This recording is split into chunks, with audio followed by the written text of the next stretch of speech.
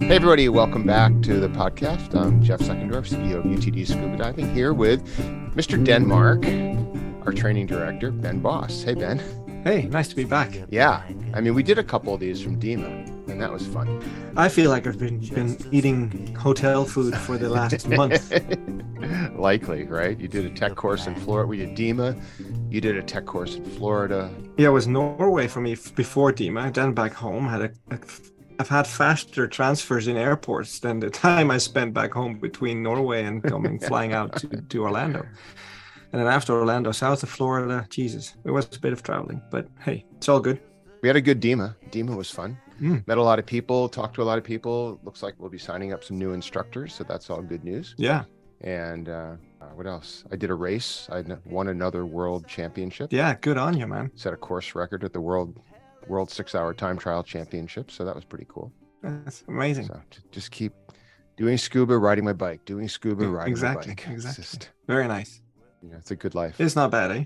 So, all right. No, it's not bad at all. So we're back with the most obscure questions in scuba diving. This is like my favorite thing to do. I don't know about you, but I love doing these.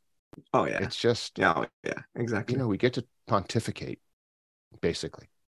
Exactly. So, and I'm still editing the most obscure scuba items video we shot at DEMA. So it's a bit of a hard edit because we had to record the audio on a separate device than the video audio. So it's a bit of a tough job editing it all. But I'm getting through it, and it'll be a fun one because there'll be some, obscure scuba items, let me put it like that. You know, it's so funny. You sent me the audio on that, and I tried to make it into a podcast, and it just doesn't make any sense. No, like you don't get the impact of like the folding fins when you're trying to describe them, as opposed to the craziness of somebody actually folding the fins. Yeah. It's just it's not the same. No, it's not the same. And in all fairness, I kept like forgetting it was also a recording for a potential podcast. So it's like, keep reminding me, okay, make this audible, visible, like describe it in a way that's able for the listeners to get a picture out of it. But then I forgot again, got into the whole thing that we're shooting video. So yeah, I can understand it was a bit of a mess. It's going to be a hilarious video. So this happens every year at DEMA. Every year at DEMA, we walk around and we see this new stuff where somebody's trying to fix a problem that doesn't exist. Yeah. Or has a spare air. One of the two things. Because those, I don't know why those guys are still in existence, but they're still marketing their thing as, the way to save your life if you run out of gas. We market don't run out of gas and teach you how not to do it. But that's a whole nother podcast. But then there's all this other stuff that's always floating around. And I remember walking around there with Kim one year, and we were just flabbergasted by the crazy stuff we saw. It was like, these like tank bangers with, different sounds for different people. And yeah. Oh my God. So I'm looking forward to your video, because I wasn't with you guys. You went with Jay Gardner, our new instructor out of Texas, was there. And I'm looking forward to seeing the video too, because I think that's one of the funnest things about DEMA is seeing all the batshit crazy stuff. Yeah. And in all fairness, we tried to like keep it light, and we tried to like find out some really funny stuff that wasn't necessarily something we could make fun of, but just really obscure and an interesting way of looking at it. One of which was a scuba magician. And I mean, Jesus, have you ever thought about becoming a scuba magician? Anyway, watch the video when it comes out, and you'll see what that's all about. It is a specialty, right? It's a specialty. Oh yeah. Yeah. You can get your fill in the blank training agency official, specialty here. Exactly. And it's funny because the guys that were on the tech class, and Jay, the guy who helped me video on the dive show, was with me on the tech class. He was one of the students. And sometimes to test the team, I like to steal a deco cylinder from them. And hardly ever, no one ever notices I actually can steal a cylinder from the diver in mid-swim. And only by the time they get to the gas switch, they go like pat themselves on the left side. It's like, hey, where the hell did my cylinder go? And And that's when I took out the wet note and showed it to Jay. Look, I'm a magician too. I can make stuff disappear. So that was Yeah, quite boy, I funny. tell I you, had a the first chuckle time there. somebody stole a deco cylinder from me underwater and I didn't know it, that changed my whole perspective on equipment awareness for the rest of my life. Oh yeah. It's an amazing experience if you haven't had it happen. It's like, because you don't know. You're just swimming along, fat, dumb, and happy, ready to gas switch. Yep, exactly. All right. So let's get back to I the, mean, yeah, go ahead. there's a point to it, right? But it was funny the way we did it. So Yeah. yeah. All right, let's get back to the business at hand. Most obscure questions in scuba diving, the BCD/wing episode. Yeah. So this came up the other day. I'm for the first time in like 10 years, I'm putting a back mount system together for me. I bought a back plate. You know, I have all the stuff and hoses, but I needed a wing. So we've been buying a lot of gear from Hog Edge Diving, and I like them. They're good guys. The quality's good. They don't support us. They're not sponsoring us, but so you know that I don't have any reason to say anything good or bad about them. But we've been using them for a long time, and I think they do a decent product. So they have this. They have these really nice little donut wings that are small. One's 23 pounds, which is about 7 kilograms. And then the other is 32, which is about 10 kilograms. Yeah. I'm sorry, 15 kilograms. So, but they're all bungeed wings, right? They all have bungees on them. Yeah. And so I've been having my coaching clients and my students buy these wings and just not use the bungees, and they work perfectly well. So I needed a wing. So I went in the catalog and I ordered the 23-pound wing for me, because that's certainly all I need. And, you know, for single tank. And I got a note back from our friend Bob at Hog and says, hey, why don't you just use the 32 with the bungees? It's about the same size and it gives you all that extra lift and works better with steel hundreds and this, that, the other thing.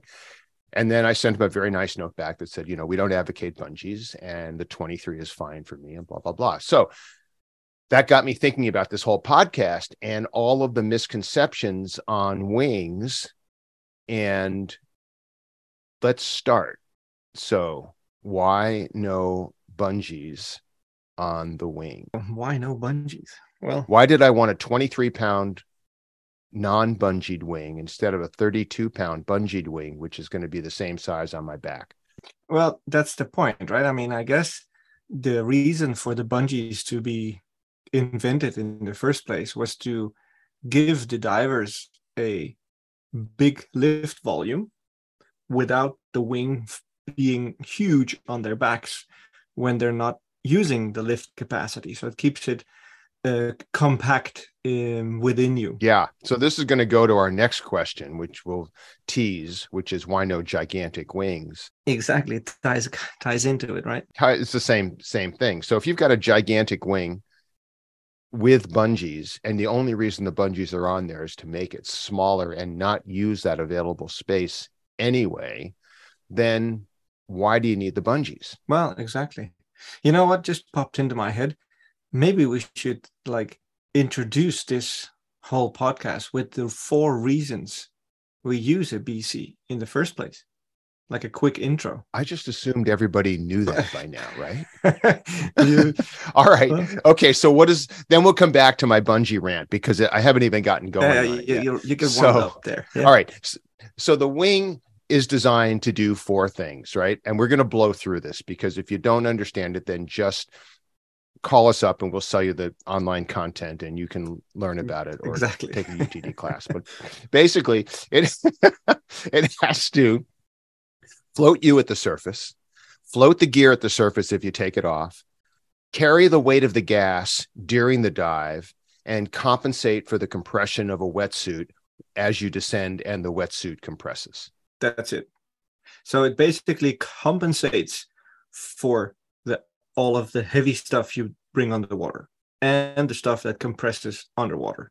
That's it. So it's a compensating device, people. Buoyancy compensator. This goes back to the huge, I'm closing my eyes and rubbing my forehead right now because it's just so simple.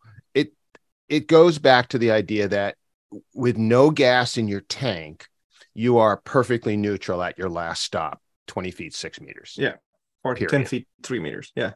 or 10 feet, 3 meters, whatever your last stop is going to be. You're perfectly neutral with no gas in your tank and no gas in your wing, and your wetsuit, if you have one, fully expanded, or your dry suit perfectly inflated.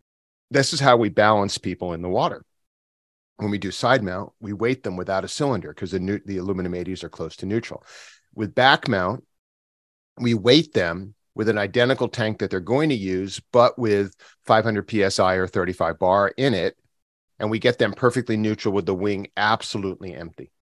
So when they put on their full tank, which is identical to the one they just weighted in empty, they will be overweighted by the weight of the gas, which is usually 5 or 6 pounds, about 3 kilograms. They put that in the wing, and now you're neutral.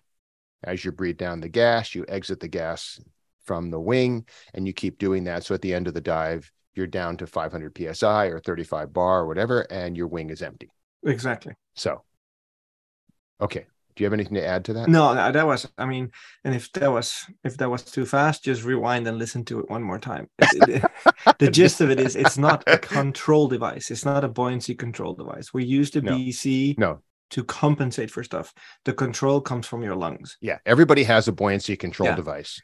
Yeah. 2 of them. Yeah. And it serves 2 purposes, right? Buoyancy and life support. We have the saying that says, breathing is about buoyancy, and the fact that it keeps you alive is a side effect. So if you breathe for buoyancy, you will have enough breaths to keep alive. Okay, so this goes back to why no bungees. So normally in a wing failure, the ones that I've had, and I've had 3 total, 1 on top and 2 on the pull dumps on the bottom, where on the bottom ones, I literally just pulled on the pull dump and the whole thing came off in my hand. Boom. And now I'm looking at the cord in my hand while there's a big hole in the bottom of my wing. This is not a huge problem because you just get vertical and all the gas floats to the top of the wing. And generally there's enough space in there to let you continue to finish your dive. I mean, obviously you're going to exit, but with this hole in the bottom, and it doesn't matter. It's like a bell underwater, right? The air won't come out of it. Not especially with like a normal style donut wing. You can even get into it almost turns into an auto dump, because unless you really lift up your hip and, tilt a little bit to the left-hand side where that pull dump cord is on the bottom of your wing, you can't get any gas out. So you could definitely exit your dive without a lot of hassle, unless you have bungees. Exactly. And that's the rub, right? Because what do the bungees do? They squeeze the wing. What happens when they squeeze the wing and that pull dump comes off in your hand? They squeeze all the air out of the wing, and now your wing is empty because you have the bungees pressing against the air bubble. And no matter what you do and how much you put in, but wait. The air pressure, the water pressure presses against the wing. Okay, I'm dumbfounded on that one. You're not playing devil's advocate. Okay, because that's what I've heard. I don't even know what that means. What does that mean? Oh, and I've heard it so many times. Because the water pressure presses against the water on the air in the wing. Of course it is. And I'm like, well, what's the pressure of the air inside the wing? I mean, it's kind of similar to ambient pressure. Which is why it's called ambient pressure. Well, here, now we're discussing it. So, people, if you're ever in doubt, it will not squeeze due to water pressure, because the gas inside exerts the exact same pressure from the inside out that the water is from the outside in. That's the way it works. If it wasn't, you wouldn't be able to use your wing, because it'll just compress, regardless if there was a hole in it or not. Let's just once and for all get that out of the way. Okay, man, I don't know what's in the air today, but we're going a little bit sideways on this, and it's kind of fun. So, I mean, the whole thing about the bungee thing is don't use the bungees, because if you ever have a failure, and I've been to so many talks where people say, well, I've got 4,000 dives and I've never had a wing failure. But in this scenario, you only need one. And, it's a little piece of plastic that often breaks. Well, so it happened to us in the Florida Keys. Really? Someone had a wing failure? Legit one? James Mott, one of our tech instructors, he called us up and asked if he could join, and he joined. And we had a blast, and he jumps in and he pulls off actually he pulls off the inflator from the hose. So, where the inflator is attached to the hose, it was attached with 2 zip ties. Yeah. And he pulled it off, completely off. Right. And we'll come to that in the next bullet point, why that's a big problem. So yeah, wings do fail. Eventually your wing will fail. This is why it can't be considered unfallible life support equipment.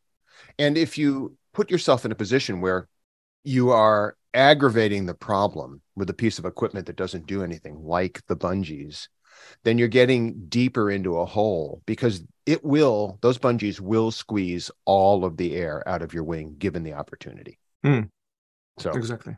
Okay, that was a long road about why no bungees. Yeah, we could keep going. There's always people say, yeah, but it makes them more streamlined. Well, a ribbled surface is not more streamlined in the water than a smooth surface of a wing that's on your side. What if you just got a smaller wing?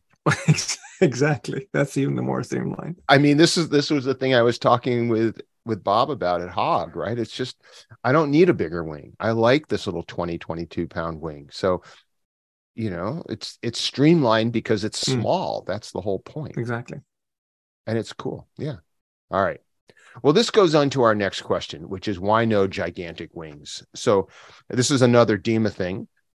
I was looking for, now that we're separated from UTD equipment, I'm trying to find other solutions for people who say, where should I go for side mount wings and harnesses? So Dive Right was right next to us. And again, nobody gives us any money on this podcast, no sponsors. We can say whatever we want, but we're nice generally. And so I was in the Dive Right booth, and they have this side mount rig that's got 1,000 buckles and rings and stuff and things on it. And it's got an integrated wing. And I was asking the guy, it's like, can we just get the wing, or can we just get the harness? And he says, no, it comes as a package. It's not the other thing. I said, well, what's the lift? And he's like, 55 pounds. 55 pounds. Like, 55, maybe it was 50. It was like, what? Okay, so I did my rant on bungees. Why don't you do your rant on why no gigantic wings? Well, let me say one thing. The wing carries the weight of the gas. Next bullet point. When are you ever going to, even, and especially in side mount, right? I mean, the big wings, like the 55-pound wings, 50-pound wings, they might make sense if you dive heavy steel cylinders in cold climates where you might have multiple battery canisters for both heavy lights and heavy, heated undergarments, maybe integrated weights or V weights to make the system heavier because you're wearing so much undergarment. Yeah, then you might need a big wing, but never inside mount, because you don't take off the wing inside mount. The wing stays on you. You take off all of your cylinders. Yeah, you don't need. It doesn't need to float the weight of the gear at the surface. Exactly. The wing inside mount has only 3 options or jobs: keeping you positive, not neutral, but positive at the surface, carrying the weight of your gas, and compensating for the compressing of your equipment if you have a wetsuit. Now, it doesn't need to carry the equipment on the surface because you're not going to take it off in its entirety. Now, in the last podcast, we asked the question, why can I dive my little 20-pound side mount wing with 6 cylinders? That's right. We never answered it. And we got lots of answers. And we gave away a few online classes to the people, but it was about 50-50 people got it right and got it wrong. Yeah. Some people, made up the number that, well, the tank's only 2.5 pounds negative, and they got it, but worked it out. Only a few people realized what the proper answer was. And the proper answer is, if you have 6 cylinders in side mount, you are probably on a tech dive. And if you're on a tech dive, 4 of those cylinders are going to have trimix in them, which are going to weigh about 1 pound positive. 1 pound negative each because of the helium.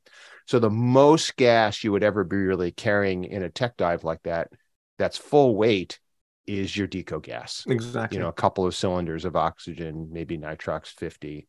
But even, below that, your deco gas is trimix. So the most gas I'm ever going to carry on my 20-pound wing is 2 aluminum 80s of air or nitrox, probably air, because you've probably heard that rant too, and maybe a 40 O2 bottle. So those are 5, 10, 12 pounds of gas. That's all I really need. So that was the answer to that question. It's because we're on a tech dive and we're not carrying air, we're carrying lighter weight gas. But what you said also is interesting too. You may need a larger wing with giant steel hundreds still, or I'm sorry, giant steel cylinders, but still it's only to float it at the surface. That's the only reason. That's the only reason. If you're diving giant steel cylinders, you're probably on a tech dive. If you're probably on a tech dive, you probably have trimix. If you have trimix, it doesn't weigh very much. No, not really. I mean, we do a lot of these dives like a relatively shallow depth where it's like maybe 100 feet or 30 meters. And you would do a long dive. So you'd have the twin set and maybe a stage or even a stage and a deco bottle in some cases where we dive on heavy gases. So I've been in situations where a simple 40-pound wing on heavy doubles doesn't quite cut it. And it actually states on most wings that the max is this and this amount of cylinder size. It never states the material of the cylinders though, but they do that's probably a CE thing that they only have to state the sizes of the cylinders. It should just state the weight of the gas. It should say no more than X pounds or kilograms of gas, because that's really all we care about the wing doing, other than floating it at the surface. And if you are carrying a ton of weight because you've got big dry suit undergarments and things like that, then the limiting factor is, can you float this thing can you float the gear at the surface with the giant doubles and a deco bottle hung on it? Yeah, and then just test it out. If you're out there and you're doing these kind of, I just test it out. I mean, it's not a big issue if you do have, two heavy light canisters or battery canisters. They're just slid on the harness, so it's usually with the weight belt buckle. So it's easy to just undo that buckle and slide them up and hand them over as if it were ditchable weights. That easily takes off 2 to 3 kilos or 4 to 6 pounds of weight just there. So no gigantic wings because it's not necessary. So it goes back to the idea that the wing carries the weight of the gas. That's its primary use during the dive.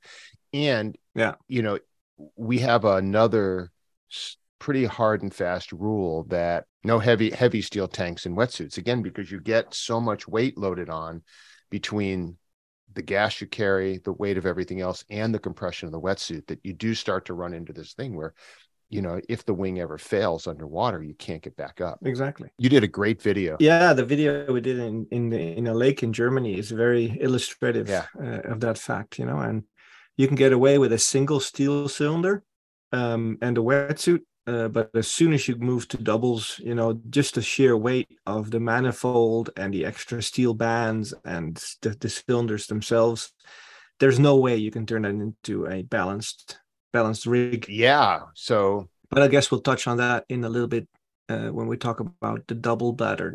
We keep jumping ahead to our future questions because this is just basically rant on top of rant, right? So, I feel like we're like two of these dogs that are on a track that can run really fast. What do you call them? Those skinny ones that are greyhounds, just raring to go. Yeah, greyhounds. Yeah, exactly. Because there's so much of this stuff just makes you go sideways when you talk about it. Yeah, let me have at it. I know, right? I mean, every single one of these questions is like a 2-hour rant for me in a class. Oh yeah, it's going to convince people never to take a class from me.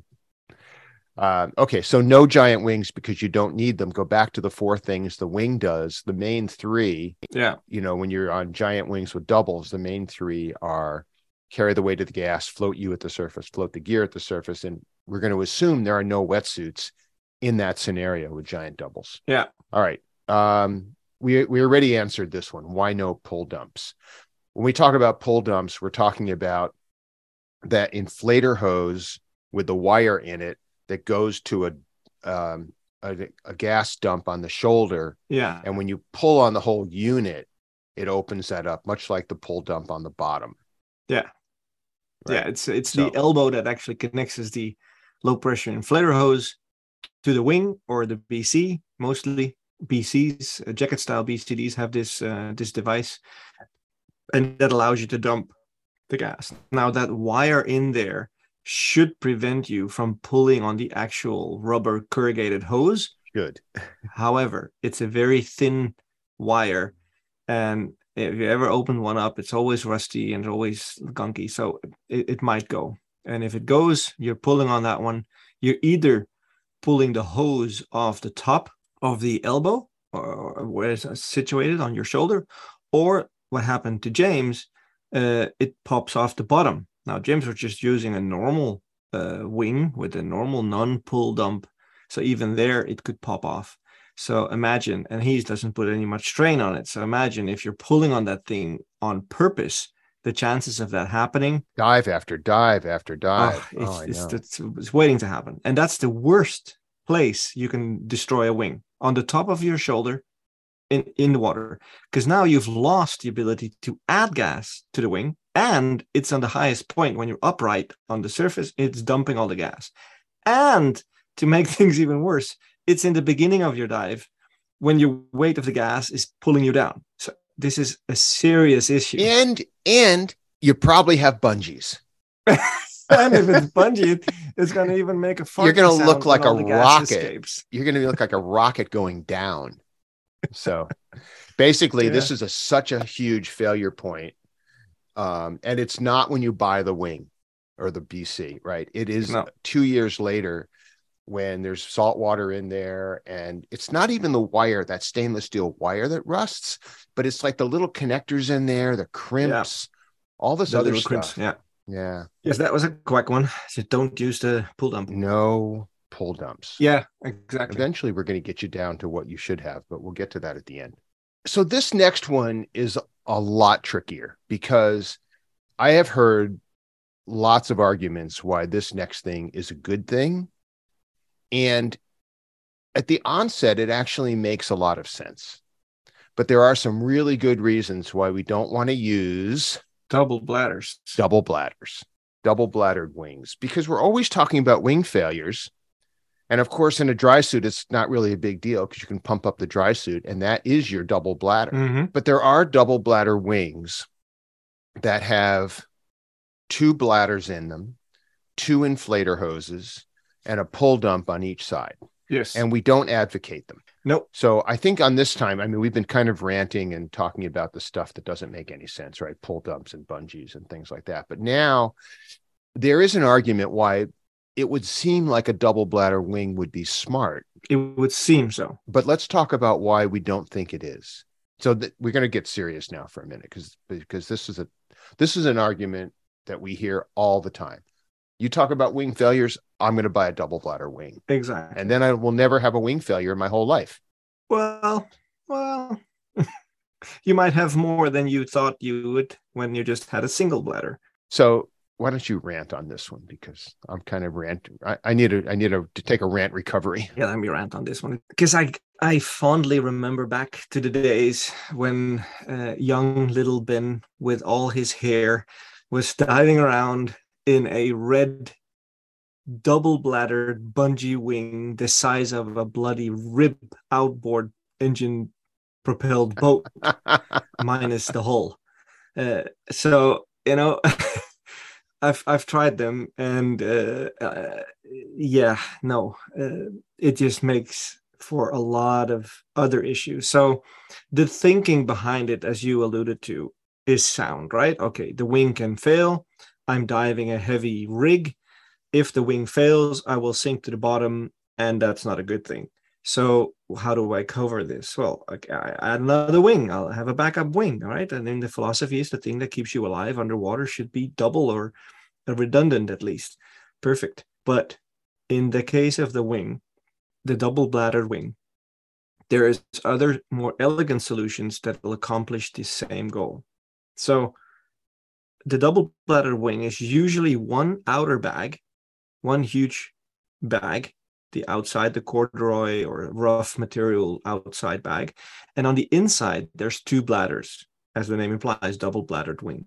And then they have 2 inflator hoses and an excess of, 4 dump valves, scattered all over the place that dump from either one of the 2 bladders.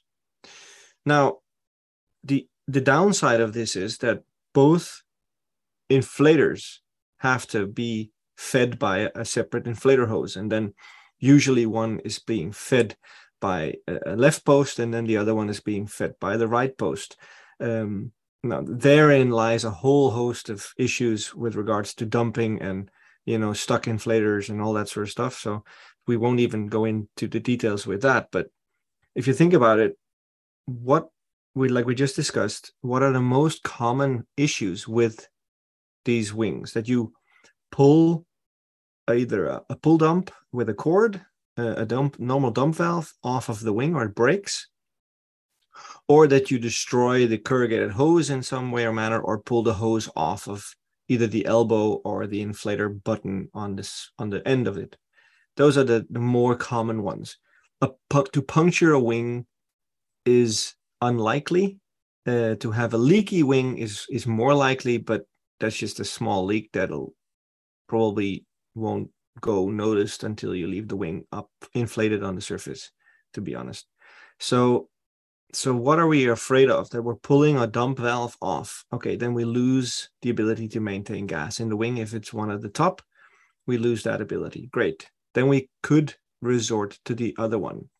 So far, we're on a good, road to having a great solution.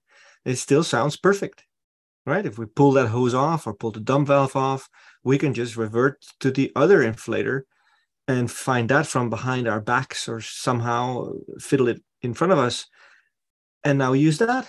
Perfect. And then we can exit the dive, because, okay, let's be clear. We're not going to dive with faulty equipment, right? I mean, we have 2 first stages. If one breaks, we don't just continue to dive on the other one.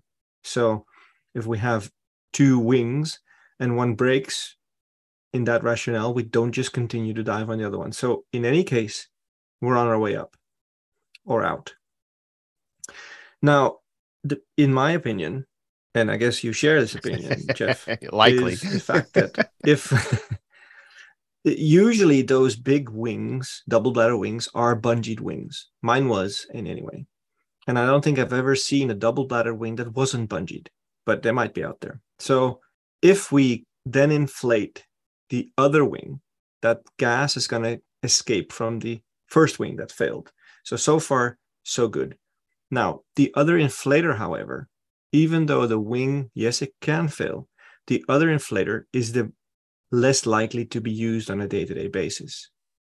So it sits in the water. It sits usually on the right-hand side of the diver instead of the left-hand side where the primary wing inflator is. And you now have an inflator that's in the water and it's hardly ever being used.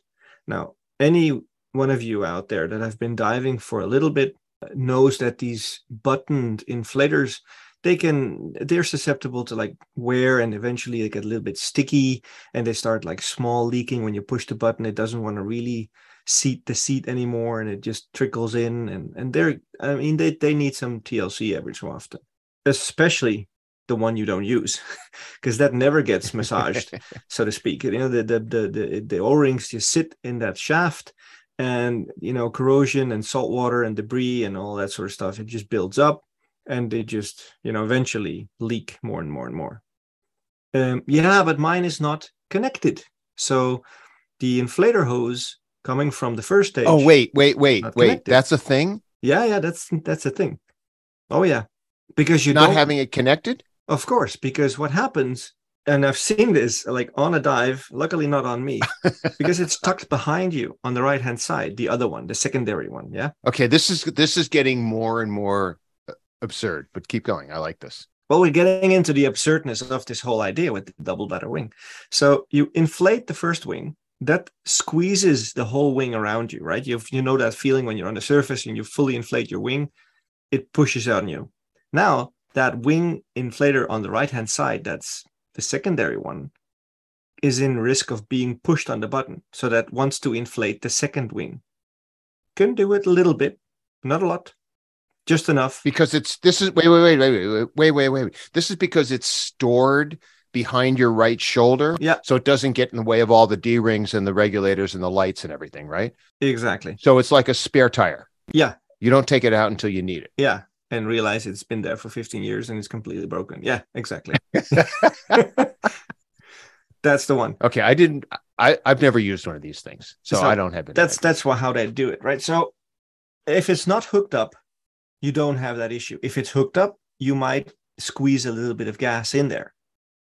And I'm going to say, if you're going to use this on a dive or depend on using it on the dive, you have it hooked up at least to test it if it works, right? In the beginning of the dive, during your pre-dive check. I mean, you're going to check all the equipment you're going to be taking underwater, or else what's the point of taking it if you're not sure if it works? Anyway, so it's unconnected. And that makes the problem even worse, because now the water can really go in there and start sitting there. When you get out of the water, no one rinses inside that one. Come on, be honest, you don't. And then it just corrodes. And by the time you need it, your wing is broken. And now you need to, before you can use it, fiddle around and connect the other low pressure inflator hose to it so that you actually can use it. And then you can, I mean, we're going down a rabbit hole where there is a solution to a problem that needs first the solving of 4 other problems in order for you to have a solution ready. Makes no sense. So I've got, I don't know what, gazillion dives, right? As do you. And I would think in the course of my whole diving career, these 30 whatever plus years, that the most fragile piece of equipment that I take with me of everything is the wing. Right? The backplate, the harness, the light, the regulators, that stuff seems pretty bulletproof. But I would say almost all of the problems that I've run into in dives have been around the wing. Now, as I said earlier, I've had a couple of real failures, where I've pulled off dump valves. The only time I broke the top valve, I was in a pool, so that wasn't a big deal. But I have broken 2 of the bottom ones on real dives. But that doesn't account for the 30 dives where I've had something leak or something stick, or I find myself like, how did that wing get gas in it? And I realized that seat you talked about is trickling in, leaking, or gas is coming out of one of the dump. It seems like there are lots of little problems that I've had with wings over the years. And the giant ones are really manageable, but the little ones are really annoying. Now you take twice as much stuff that can be annoying when it leaks, sticks, can't find it. The idea that you have this thing behind your shoulder, not hooked up, it's just like, okay, that doesn't make any sense either. Well, the argument goes both ways, right? So then the other school of thought is, no, it's hooked up and it's in front of me, ready to use. Okay, great. Then what? Then the dump valve, or the dump on the other side where you take the gas away. How does that work?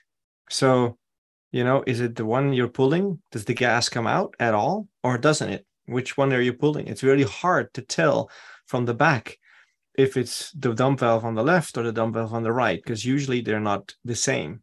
9 out of 10 times there is multiple pull dumps on these wings, and you never know where the gas is going in these things. So I'm like, okay, if it's one wing, like you say, that's hooked up and it's ready to go, and it's on the left side, it's not tucked away, and I hear you on all those arguments. That's a stupid idea. It should be in front of you. It shouldn't be tucked away. It should be ready to go and should be tested and blah, blah, blah, blah, blah. Fine, fair enough. And you're underwater, like you said, like probably anyone that has more than 200 dives has at one point or another had this wing that auto inflates, not violently, but subtly, very subtle. All of a sudden you feel, hey, my buoyancy's off, and you can dump some gas. And then you hear this bloop, bloop, bloop in the hose of this small gas. Now, if that happens to the other wing, it's really hard to figure out which of the two it is, unless you put them to your ear and try to see if you can hear them leaking. So here goes my point. Right. And which of the 4 dump valves? And which of the dump valves of the 18 I have or something do I need to pull to get the gas out? So this is what I'm saying. You might be thinking that you can have now a solution to solve a problem, but you've created the possibility of multiple problems by introducing more equipment than you don't need. More fragile equipment than you don't need. And I think that's the rub. Yeah. Right. That's the rub. Yeah. That's a good point. If this thing is fragile, and I think that we can all agree that, it's a piece of fabric with a ton of moving parts and a bunch of springs, and it is potentially fragile. The argument is, why would you want two fragile things that can impact each other? Now, the other argument is, well, why would you only want one fragile thing if you know it's fragile? Well, exactly. The thing is, what are we afraid of? Losing the wing in the beginning of the dive is the worst case scenario, right? The thing that happened to James is the worst case scenario. Seriously. It's in the beginning of the dive. Except he was in a dry suit. Exactly. This is what I'm going to. So the solution is to use a dry suit, because he's on the surface and he pulls this thing off. All the weight from the gas goes away. His first reaction is to close the dump valve of his dry suit, inflate his dry suit. And I'm seeing this happening, right? I'm swimming on my way back. In front of me, on their way back to the front of the boat, are my students. And I'm observing James, and he swims back to the boat, and he asks the dive master, the deckhand, "Hey, do you have a zip tie?"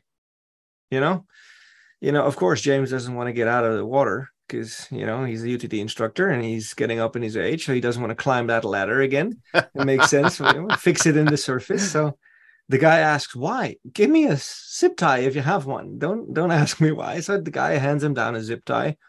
He goes to put the zip tie on the wing and reattaches the inflator, breaks the zip tie, asks for a second one, now a better one. So he fixes it, reattaches it, and it works. Afterwards, we put on another zip tie just to make sure there's two of them and not just one. And then, continue to dive. So, but James fixed it very elegantly and very efficiently by just closing off the dump valve of his dry suit, adding the gas he needed to stay afloat and to stay positive in his dry suit. Fix it and resume the dive. Let's change that scenario to you're on your way down, you're passing through 50 or 60 feet, you're in a 7mm wetsuit, and that inflator pops off with doubles and a deco bottle. Changes everything. Well, that's it, right? Because that's the argument always. And the funny thing, because I overheard some of the divers that were diving down there, that were diving technical dives on rebreathers, some of them, some on twins, and they were all in wetsuits. Now, the water over there is in the mid 80s, right? In Fahrenheit. It's like 28 degrees Celsius. I'm getting good at this stuff, right? Yeah, double plus 30. The whole conversion. So there's no need from a temperature point of view to be diving in a dry suit, for sure. But underwater, I'm just as comfortable. I'm from a personal point of view, I'm more comfortable, even though the water temperature is nice, on those long dives in a dry suit, because I feel myself more comfortable in the water. I hang in my dry suit as if it was an upside down hammock. So to do these dives, and this is the argument, I don't need a dry suit, because most of the people think the dry suit only has to do with the temperature of the water. Dive suits are only for cold water, right? That's it. Oh, you're going to dive cold water? You need a dry suit. Yes. You dive warm water, technical, you need a dry suit. Why? Because of the wing. Yeah, there you go. And the comfort, exactly. And the peeing and all the other things. Yeah. So no, I think the argument for using double bladders because you're diving a wetsuit is archaic, is old-fashioned thinking, is backwards thinking, and it should be eradicated from the industry. That's a hard statement, and I'm sorry for all the manufacturers that make double-bladdered wings, but if that's the intended use, there is a better, a more elegant solution than fuffing around with these double-bladdered wings. Doing it in a dry suit makes more sense. And yes, we looked a bit bulky, but hey, I was cool until I zipped up my dry suit, and underwater, my temperature in my body was constant during the whole dive. Now, think about what you're doing, kind of dives you're doing. You're doing decompression dives. I've done really long dives in the Red Sea in thin wetsuits, and you get colder towards the end. You might not get too cold that it gets uncomfortable, but you do get colder. And that's the whole point. You do not want to get colder towards the end of the dive. You want to, at best, get warmer during the end of the dive. And the only way you can accomplish that is in a dry suit where you can turn on some heating, or at least, best case scenario, stay at the same temperature during the whole dive. Right. And that's because of perfusion in the decompression. Exactly. It's all about the decompression and your thermal exposure. So come on, get with the program. I know diving is a young sport, but some things have been developed, despite of everything. So, and dry suits is one of these things. Dry suit does not have per se anything to do with cold water diving. Yeah, no, that's a good point. So, okay, let's move on, because among other things, we don't have sponsors for this podcast and we don't want them, but we're guaranteeing today that we'll never get them. Not from certain wing manufacturers, that's for sure. Not from equipment manufacturers. Okay, this is my favorite question of the whole list coming up. Why are they all black? Well, it's funny you mention it, because nowadays they've been coming out in all different colors, right? Finally, but slowly. So you can get black with a little red trim. Yeah. You can get red with a little black trim. But for the first 40 years, it's either black. They were all black. Yeah, or red. I mean, the double bladdered wing I was wearing, there was a bright red one. But yeah, that's it. I mean, why are they all black?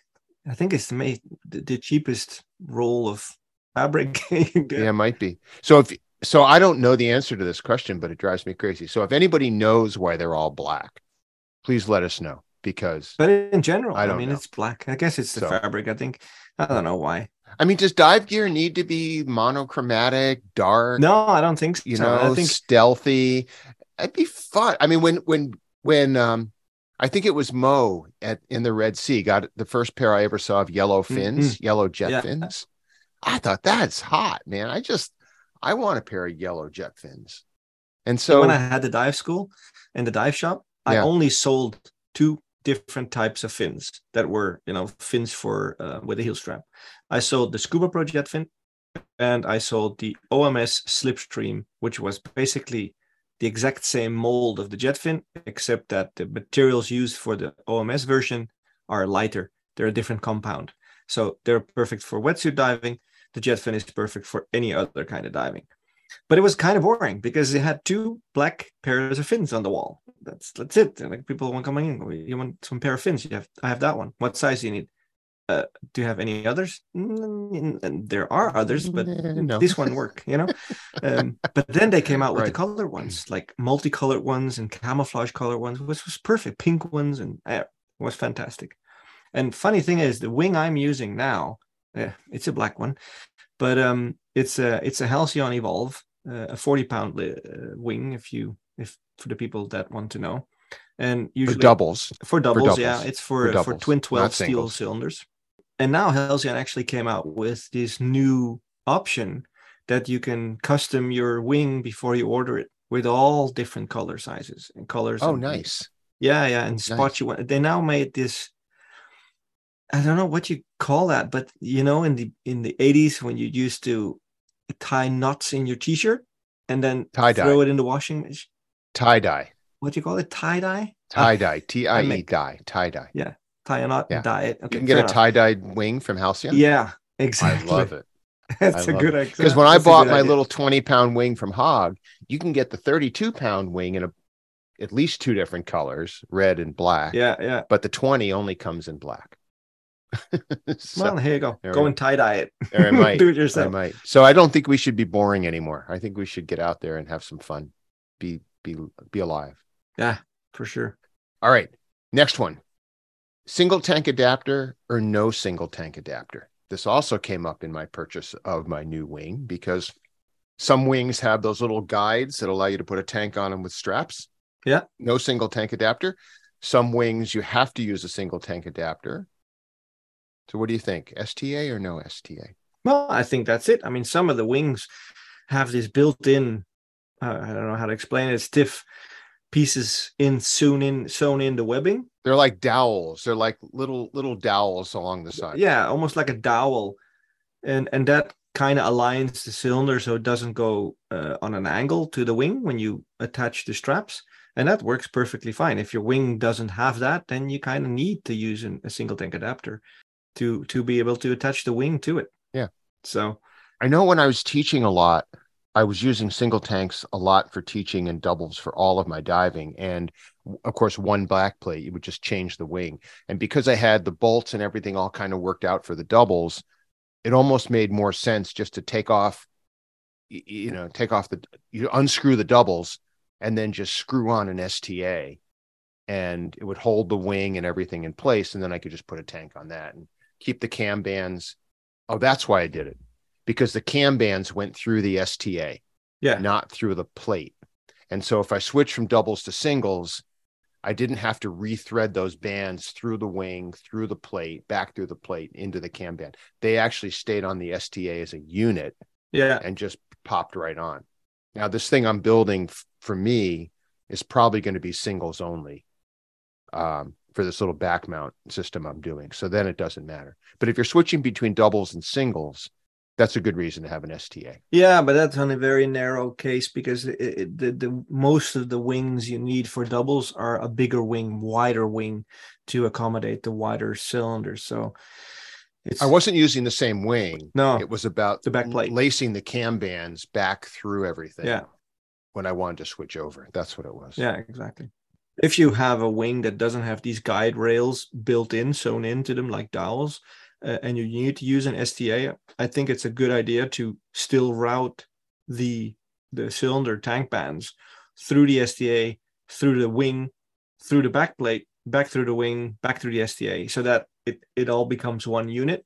Because if those wing nuts become undone or loose, you know, the whole cylinder can go lopsided on you under the dive, and that's not fun. But isn't that the same? I mean, that's how we attach doubles. I don't think that's ever happened to me. Oh yeah, it can, but the doubles are two cylinders, so they're more stable in a way. They're not rolling per se. So yeah, maybe. Yeah. No, they do come undone. On one of the latest CCR classes we did, the rebreather is connected, or some rebreathers are connected with two wing nuts, and the top one came undone, and all of a sudden the rebreather started pivoting backwards on this poor diver. So yeah, I know there were times when we had regular hex nuts and a wrench instead of wing nuts, just because it was more solid. Yeah, to be honest, mine, I put a tiny little bit of wrapping of what do you call it, the Teflon tape they used in plumbing. Give it 2 wraps over the thread of your doubles, and that kind of functions as Loctite. And it's only 2 wraps, so it just sits there. And even if you unthread the wing and you know, need to take off your wing and your back plate for filling purposes or switching to another twin set, it kind of stays there, and it adds a little bit of grip to the thread, and it makes it less likely of it to come undone in traveling or due to expansion or of cold and heat. So just a couple of wraps, and it just adds a bit of friction. Okay, here's another good question: donut shaped wing or horseshoe shaped wing? Yeah, I love this question because I have a rant on this too. But do you want to do this? Well, yeah. I mean, first of all, explaining what the difference is for those who are unfamiliar. A donut shaped wing is the shape of a donut. So if you imagine the wing laying flat on the floor, the air pocket, the bladder inside, goes around and around, and it's one circular donut shaped tube. Even though it's not equally wide all the way around, it is a one chamber that goes all the way around. The horseshoe. So the gas can pass from left to right on the top and on the bottom of the wing. And on the bottom, exactly. That's the point. And the horseshoe one is like a U-shaped upside down. So the gas can only pass from left to right over the top of the wing when it's upright. So the horseshoe one was definitely the first one that came into existence. And later the donuts were developed.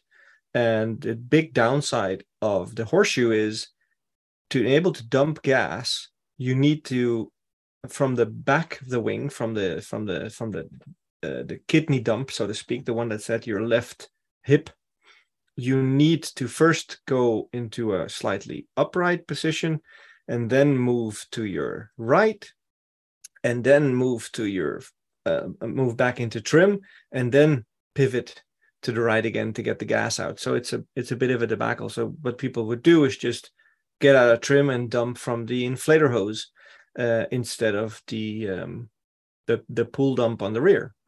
Now, donut wings enable you to stay in trim, just slightly tilt your butt to the right and lift up your left hip and dump gas that way. So they offer a lot more versatility to dumping gas, especially in overhead scenarios where you would like to stay in trim due to the nature of the topography. A horseshoe wing does allow you to carrying multiple stages with heavy gas and add a little bit of gas to the left-hand side, carrying that easier, so it doesn't flop back into the right-hand side. But depending on the design of the wing, and that's the key to the whole thing. Yeah, that's the key.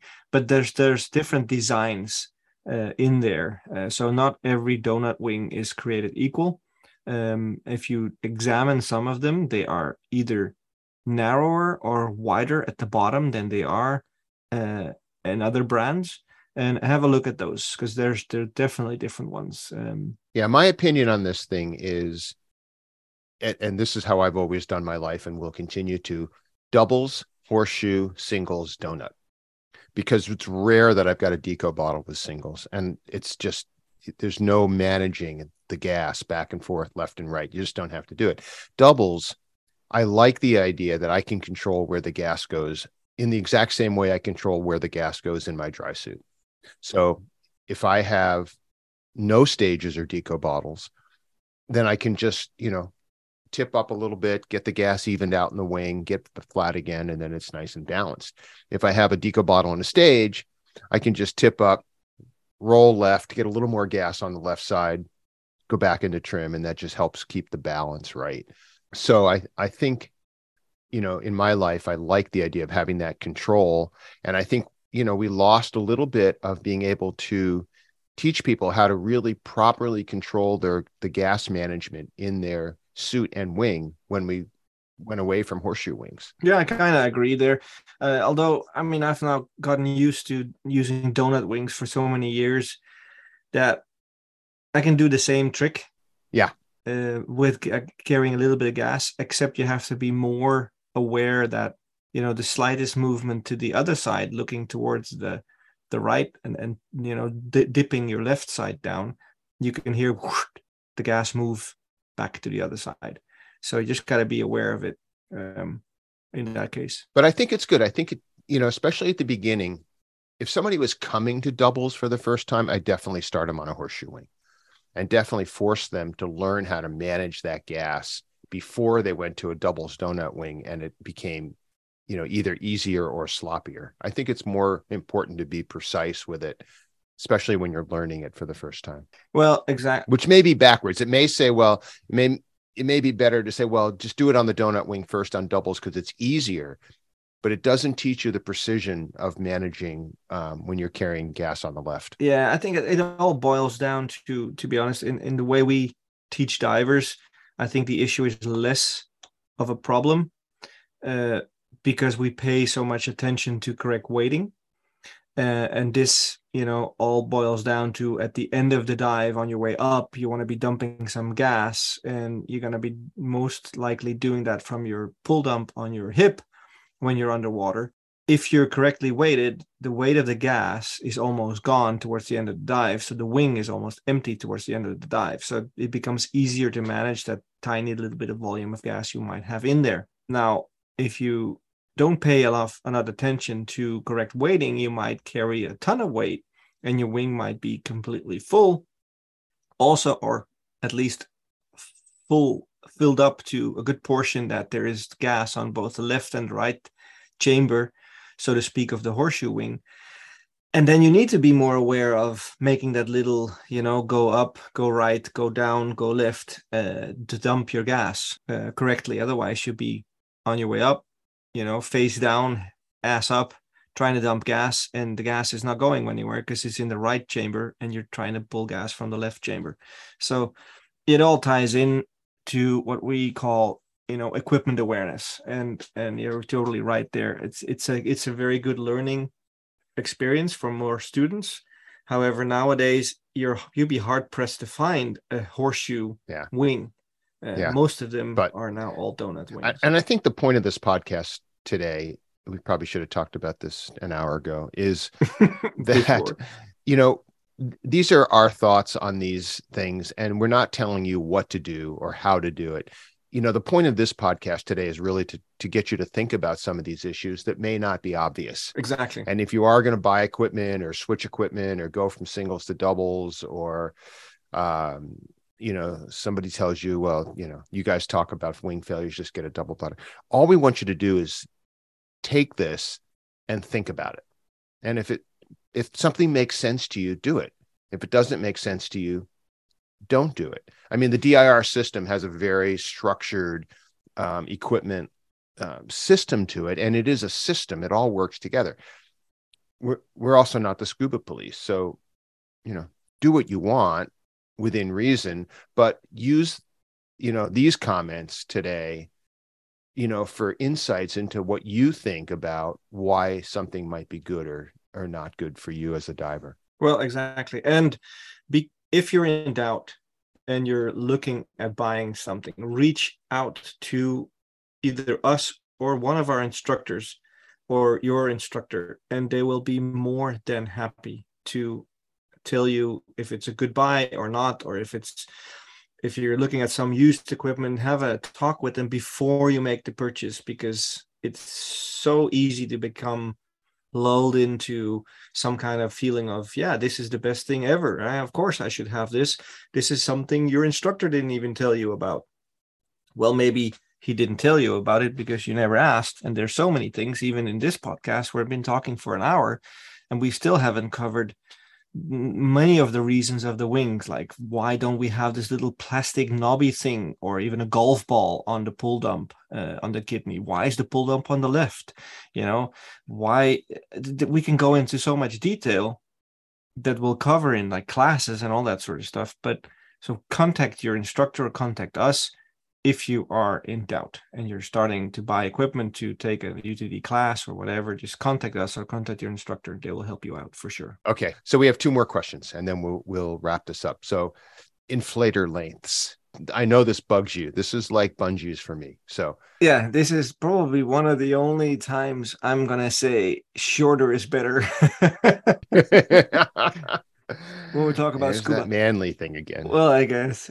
So now, the inflator hose does not need to be long and able to dump gas easier. And this is such a big, huge misconception and misunderstanding. Actually, not so long ago, a comment on one of our YouTube videos came along on this very subject, and I promised the dude, yeah, I remember that, to actually make a video on it, because it's a siphon.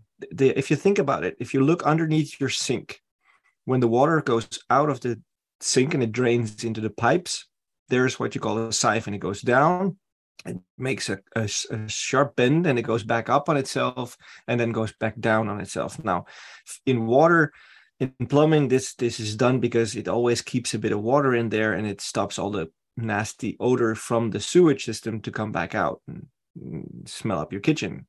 So what happens if your inflator hose is too long and you pick it up and you want to dump it, the hole of the inflator hose at your hand has to be the highest point, and it has to be higher than the elbow on your shoulder that's connected to your wing. Now, if you imagine a diver in, let's say, 45 degrees trim on the surface trying to dump, or underwater trying to dump using the inflator valve on his hand, on the left hand, he puts this up, and the hole of the inflator by his finger is higher than the hole in the elbow on his shoulder, behind the shoulder. But the hose goes down and up. Air does not travel down and up underwater. It only travels up. So what you're creating is an upside down siphon. The water, the gas is not going to come out of that wing until you extend that hose completely and fully. Now, imagine if that hose was shorter, you can do the exact same movement with your hand, lifting up that hose, and all of a sudden the hose is almost straight, going from the elbow to the hole by your finger on the inflator. And this is why we don't need these crazy long inflator hoses. And I realize it's very hard to visualize this on a podcast, but stay tuned. I will soon do a little video on this on our YouTube channel, because it's something that really bugs a lot of divers. And you see them underwater struggling to dump gas from that inflator hose because it just doesn't work. And then they start to swim upside down almost. And they're, in their proprioception brain, they think the inflator is the highest because they're holding it above their heads, which is true, but they're upside down. So now they're basically holding it below their heads with an extended arm, if that makes any sense. So the inflator length is definitely an issue. The longer the inflator, the harder it is to dump the gas. It's all about the body position rather than the length of the hose. And the body position is the one you need to work on. So the button is just pushed only when your body is in the correct position. Because think about it, the one on your bottom has no hose. And when you lift up your left hip and make sure that pull dump is the highest position of the air bladder on your back, and then you pull on that string, the air goes out without a hose. And it's the same thing that happens, except that we cannot reach all the way back behind our shoulders on the wing. Otherwise, it could just be connected straight there. It needs to have a little bit of playroom. So just long enough to reach the left shoulder D-ring, and that's it. Nothing more, nothing less. Or we go back to question 3, because when you have a pull dump, that dumps from the actual shoulder, not the end of the hose, right? So you could have a pull dump. Yeah. and if you think that that's a good idea, then now rewind the podcast and start it all over again. Well, exactly. But this is the thing, right? I mean, we'll solve that. Scuba diving is just so filled with, and I've said this before, technical solutions for bad technique. Yeah. This is where it comes from. Yeah. People, they can't figure out how to position themselves to dump the gas, and the manufacturers go, okay, wait a minute, I'm just going to add a string inside and you can pull on that hose so you can dump from wherever. And just, yeah. All right, we have one more quickie here. Yeah. And I do want to cover this one because I think it's important. It is important. A semi-wing jacket BC is not a wing. So if your instructor tells you, you need to invest in a wing, what they mean in our organization, at least, is a backplate made either of aluminum, stainless steel, or now for all you fancy divers, carbon. Including Jeff. Carbon fiber. Yeah. It's a simple plate with a single piece webbing, no buckles, no quick adjusts, no metal quick releases, no doohickeys, a single piece of webbing and a wing, either donut or horseshoe. It's basically these 3 items that you put together to create a wing. So when they call and say you need to invest in a wing, that's what they mean.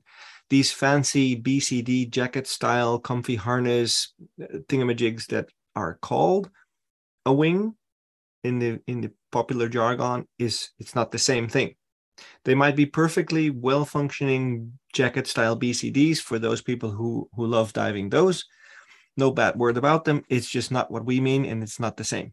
They're also called back inflate BCs. Yeah. We've also heard them use those terms. So basically, if you want a BC, great, get a BC.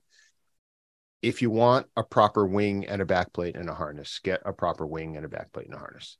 So just to be sure, just to be clear that these things are different and they have different roles and they operate differently and they operate with different safety features and things like that.